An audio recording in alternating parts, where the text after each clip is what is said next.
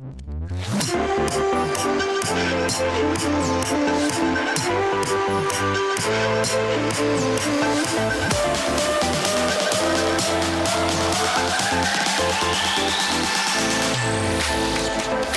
for joining us for the Connect podcast. I'm Cole Phillips, the lead pastor of the Connection Church, and every week we're going to look into the Bible to find out how God's Word connects to our everyday lives. It's going to be life-changing. The Connect podcast is produced every week for your growth and inspiration. You can find all the show notes at makingtheconnection.org. You can also find the podcast on your favorite podcasting service. Follow me on Twitter at Cole Phillips and on Facebook and Instagram. You'll find all the links in the show notes. Now, let's get into the study. Today is those great days where we get together in the middle of the week and get into God's Word and, more importantly, get God's Word into us. And I know God is using this to strengthen us and to grow us today. And be sure to get out your Bibles. Be sure to maybe get something you can take a note, because we are doing this study walking through 1 Corinthians. This has been such a great time together. It's about all of us and just getting this good word out and this important stuff so that we can live for Jesus daily. This is not just about information. This is about motivation, inspiration, and ultimately life transformation. All right, so we're in 1 Corinthians chapter 10, and this is this passage in the New Testament. What I've seen from the New Testament is, the New Testament directs us in how we live our lives. And the Old Testament really gives us these powerful pictures to illustrate a lot of the teachings in the New Testament. We see the pictures in the Old Testament that really flesh this stuff out. And so today, I want us to look back for a minute as we get started to Numbers chapter 20, verses 8 through 12. Now, let me just kind of reference something that happened in Numbers chapter 17, where God tells Moses to hit this rock, and water comes out of the rock so that the people, the Israelites, have water to drink. So, because they were thirsty. They were thirsty. You know how that is. When you're thirsty, you are just desperate to find something that will quench your thirst, right? And you got to have the right thing. The best thing is just water. Water is the thing. We don't drink enough water. We're dehydrated. I hope that, you're staying hydrated. I'll tell you, for the first many, many decades of my life, rarely did I ever drink water. The water that I drank was the water that came into my mouth when I was showering, So other than that, it was pretty much straight Dr. Pepper. But I've learned the importance of staying hydrated and drinking plenty of water. So they were thirsty. Number 17, Moses hits the rock as God directs him to do. Water comes out. Now I want us to look at Numbers chapter 20, beginning in verse 7. All right, and here's what happens. Check this out. I'm going to read this story to you, this passage. It says here, the Lord said to Moses, take the staff, and you and your brother Aaron gather the assembly together. So the staff represented his authority given to him by God. He's to get his brother, gather the assembly together. And here's what God says. Speak to that rock. Speak to the rock before their eyes, and it will pour out its water. So this time, it wasn't hit the rock. It was just talk to the rock, and it will pour out its water. Amazing miracle. You will bring water out of the rock for the community so they and their livestock can drink. So Moses took the staff from the Lord's presence just as he commanded him. He and Aaron gathered the assembly together in front of the rock. And Moses said to them, listen, you rebels, must we bring you water? Must we bring you water out of this rock? And Moses raised his arm and struck the rock twice with his staff. Then Moses raised his arm and struck the rock twice with his staff. Water gushed out, and the community and the livestock drank. But the Lord said to Moses and Aaron, because you did not trust in me enough to honor me as holy in the sight of the Israelites, you will not bring this community into the land that I give to them. So as a result of Moses' anger, his disobedience to God, he was prevented from leading the people of God into the land that God had promised them. Wow, that's the backdrop of 1 Corinthians chapter 10. Let me share with you the beginning of 1 Corinthians chapter 10, beginning in verse 1. Paul, writing to the Corinthians, in verse 1 says, "For I do not want you to be ignorant of the fact, brothers and sisters, that our ancestors were all under the cloud." Check out the word all. They were all under the cloud, and that they all passed through the sea. They were all baptized into Moses in the cloud and in the sea. They all ate the same spiritual food and drank the same spiritual drink, drank from the spiritual rock that accompanied them, and that rock was Christ. So how many of the Israelites were delivered from slavery? They all were. They were all delivered. They had God's presence with them. You know, his spiritual presence as they went through the wilderness and the desert. They all were connected with God.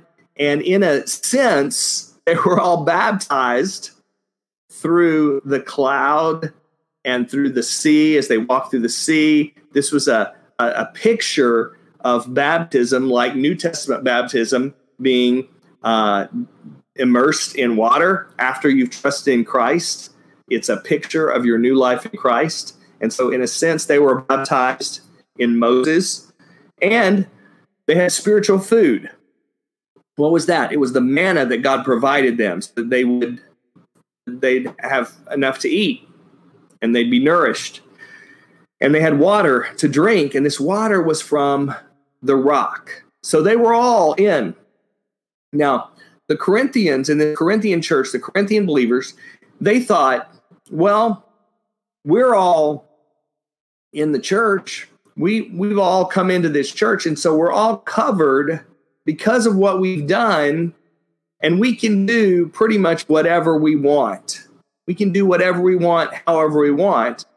And as a result, they faced the consequences of their disobedience to God, just like the Israelites did.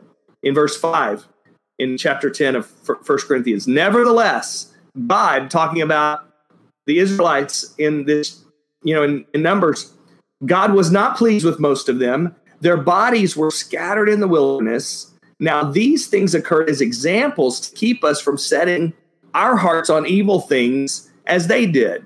If you don't learn from the past, you got to keep taking the same test over and over again, right? You're going to repeat the mistakes of the past. So you don't have to make every mistake yourself. You can watch what other people have done and see that it doesn't work out the way that it should. And so you say, well, I'm not going to do that. I don't have to go down that road. I don't have to go down that dark alley. I can avoid that mistake. And so they went in the wrong direction. In the Old Testament, we saw that.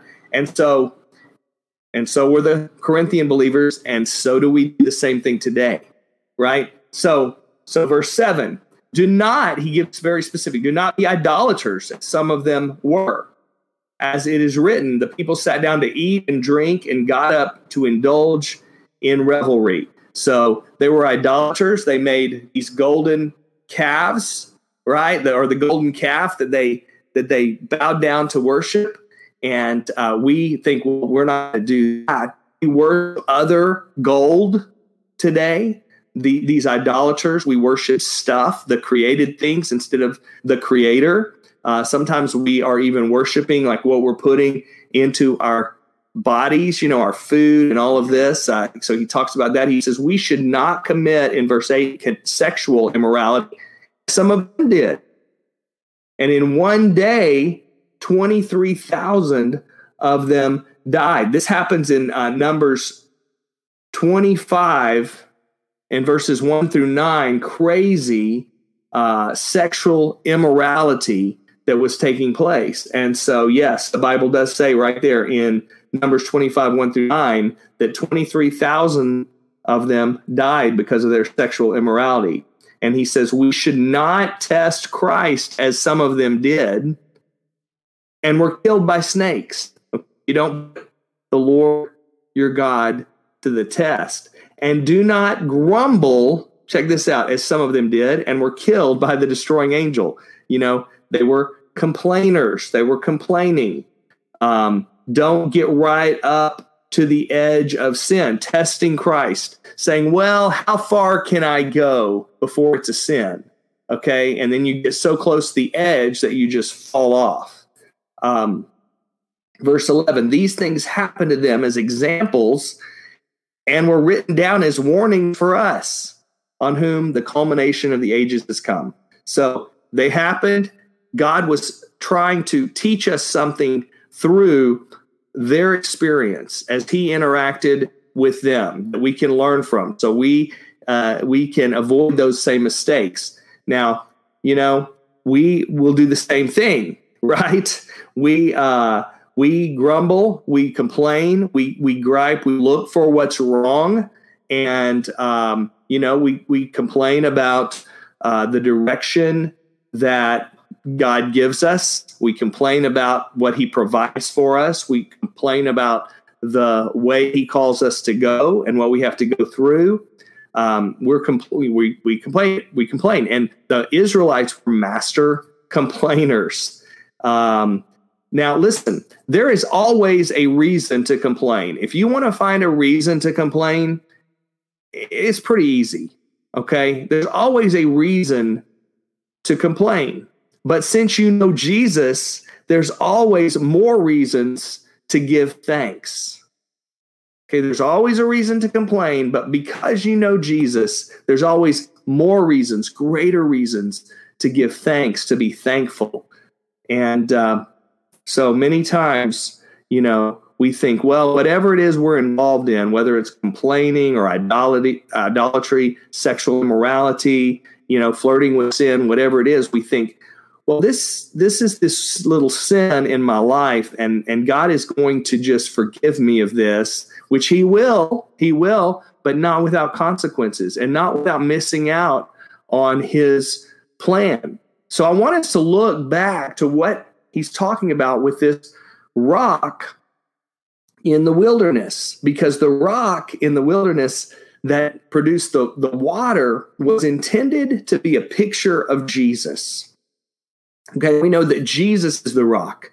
Psalm 18, verse 2 says, the Lord is my rock, my fortress and my deliverer. My God is my rock, in whom I take refuge, my shield and the horn of my salvation, my stronghold. So that's Psalm 18. It says, God is my rock.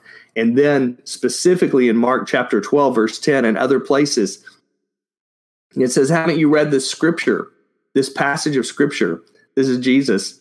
The stone the builders rejected has become the cornerstone. So that's Jesus. He is the rock of our salvation. So what can we learn from the rock? The first thing is to obey God's instructions. God tells us what to do. He's very clear with us in his word what we are to do and how we're to live. And God was very clear with Moses. He didn't stutter. He was very clear. He said, speak to the rock. But Moses didn't follow God's commands. What did he do? Instead of speaking to the rock, he spoke to the people, not the rock. And he made it all about himself. He said, must we be the ones to give you water? And when really it was all about God, right? And giving God the glory. And so he lost his cool. He lost his temper. He got mad about it, about what God had called him to do, this awesome miracle that he was going to be a part of. And here's what happened. Back in number 17, the first time God told Moses to strike the rock and the water flowed. And then the next time he said, okay, don't hit the rock, just talk to it. But Moses was mad and he struck it twice. As a result, he was not allowed to enter into the promised land. Now, why? That seems so severe. That seems so severe of God to keep him out of the promised land just because instead of talking to the rock, he hit the rock. What's the big deal? What's the big deal? Well, the rock, he says, was intended to be a picture of Jesus. And so Jesus went to the cross one time. He went once, not twice. He didn't have to keep on going back to the cross each time, but he was struck once. See, God had a plan to present this as a picture, and Moses messed up the plan. Moses didn't understand the importance of the instructions. And so that kind of reminds me of this.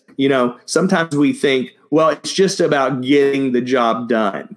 But it's not just about getting it done. It's about doing the right thing the right way. You got to, how you do it, sometimes is as important as the fact that you do it.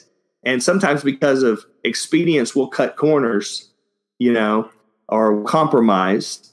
And we say, well, the same result happened, but you've messed up the process. So it's about getting the right things done in the right way. Check this out. With the right attitude. What was Moses' attitude? He was mad. He was mad. Now you can do it mad, but you can do it glad. Think about the fact that you're getting to cooperate with God, that God is instructing you and telling you how to do it, and do it right, do it with the right attitude. Your attitude is so important. And he did not have the right attitude, right? He lost his temper. He was frustrated with the people. I get that. People are frustrating, right? But we're called to love them. Now, another lesson from the rock: God alone is worthy of honor and glory. God alone, not must we. And hey, we get to be used by God. That's awesome. And it's incredible that God would choose to use broken, vessels like us and use the foolish things of the world. But it's all about him. And he doesn't share his glory with anyone else. When we are able to serve God, we should always point the glory back to God. All right. And then another lesson is this: God corrects us when we disobey him because he loves us. Right. So he's going to correct us. He's going to direct us, and he's going to say, here's how you messed up, And so if we weren't corrected, what would we do? We would mislead more people. We would put stumbling blocks in the way of others. We would see more negative consequences in our life. So it's important that God does direct us and correct us when we disobey him. And then this is the last thing. This is the last big point.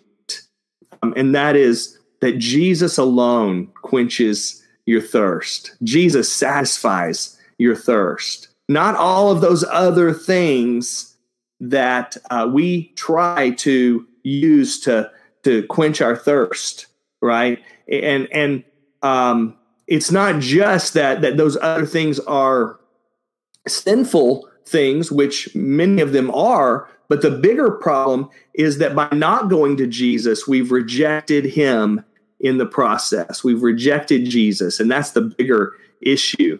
So, John 7:38, Jesus says, "Whoever believes in me, as Scripture has said, rivers of living water will flow from within them." Whoever believes in me, he gives that living water to quench your thirst. And then in John 4:10, when Jesus is talking to the woman at the well, he says, if you knew the gift of God and who it is that asks you for a drink, you would have asked him and he would have given you living water. So he's the one who can quench our thirst. So what should we do? We need to stop drinking the things that just make us more thirsty. What makes us thirsty? Well, practically speaking, too much salt intake, too much caffeine, which I'm going to step on your toes, but, coffee and tea and all those things that have caffeine. Alcohol will actually make you thirstier. Sugary foods and drinks, all these things make us thirstier, but that's where we go, right? That's where we go to when we're thirsty. And yet we need to, I'm talking, those are just examples of literal thirst, but our spiritual thirst, we'll go to everything else to quench that spiritual thirst, to try to take care of it on our own, right? Instead of coming to Jesus and allowing Jesus to quench our thirst. So my question here as we close is, are you thirsty today? Are you thirsting for Jesus? You know, as the deer, the scripture says, as the deer pants for the water, so my soul longs for you.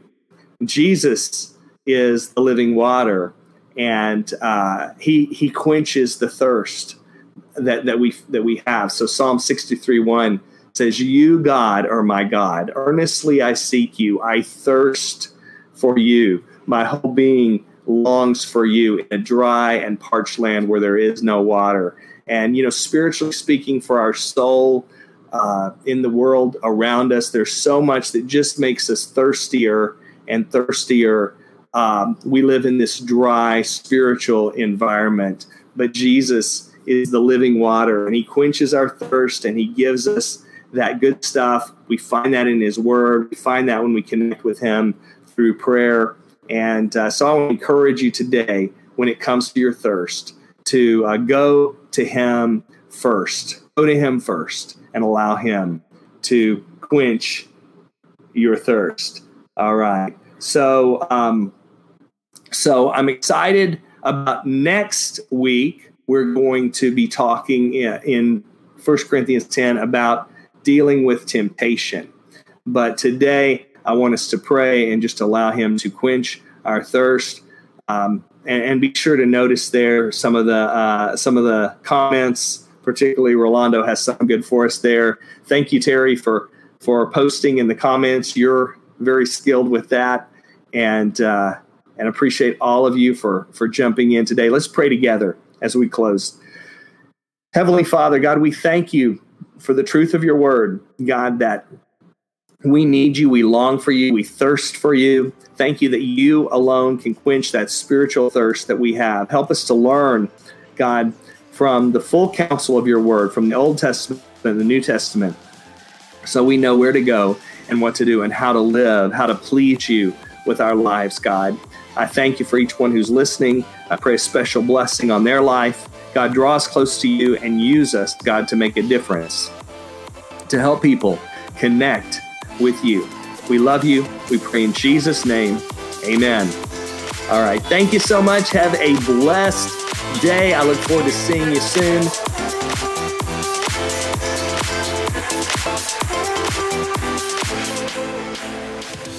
Thank you for joining us for this week's Connect podcast. If you liked what you heard, then be sure to like, share, comment, subscribe, rate. We want to spread this good word to everybody we can who needs to hear this message. I hope you have a great week, and I look forward to you joining us next week for the Connect podcast.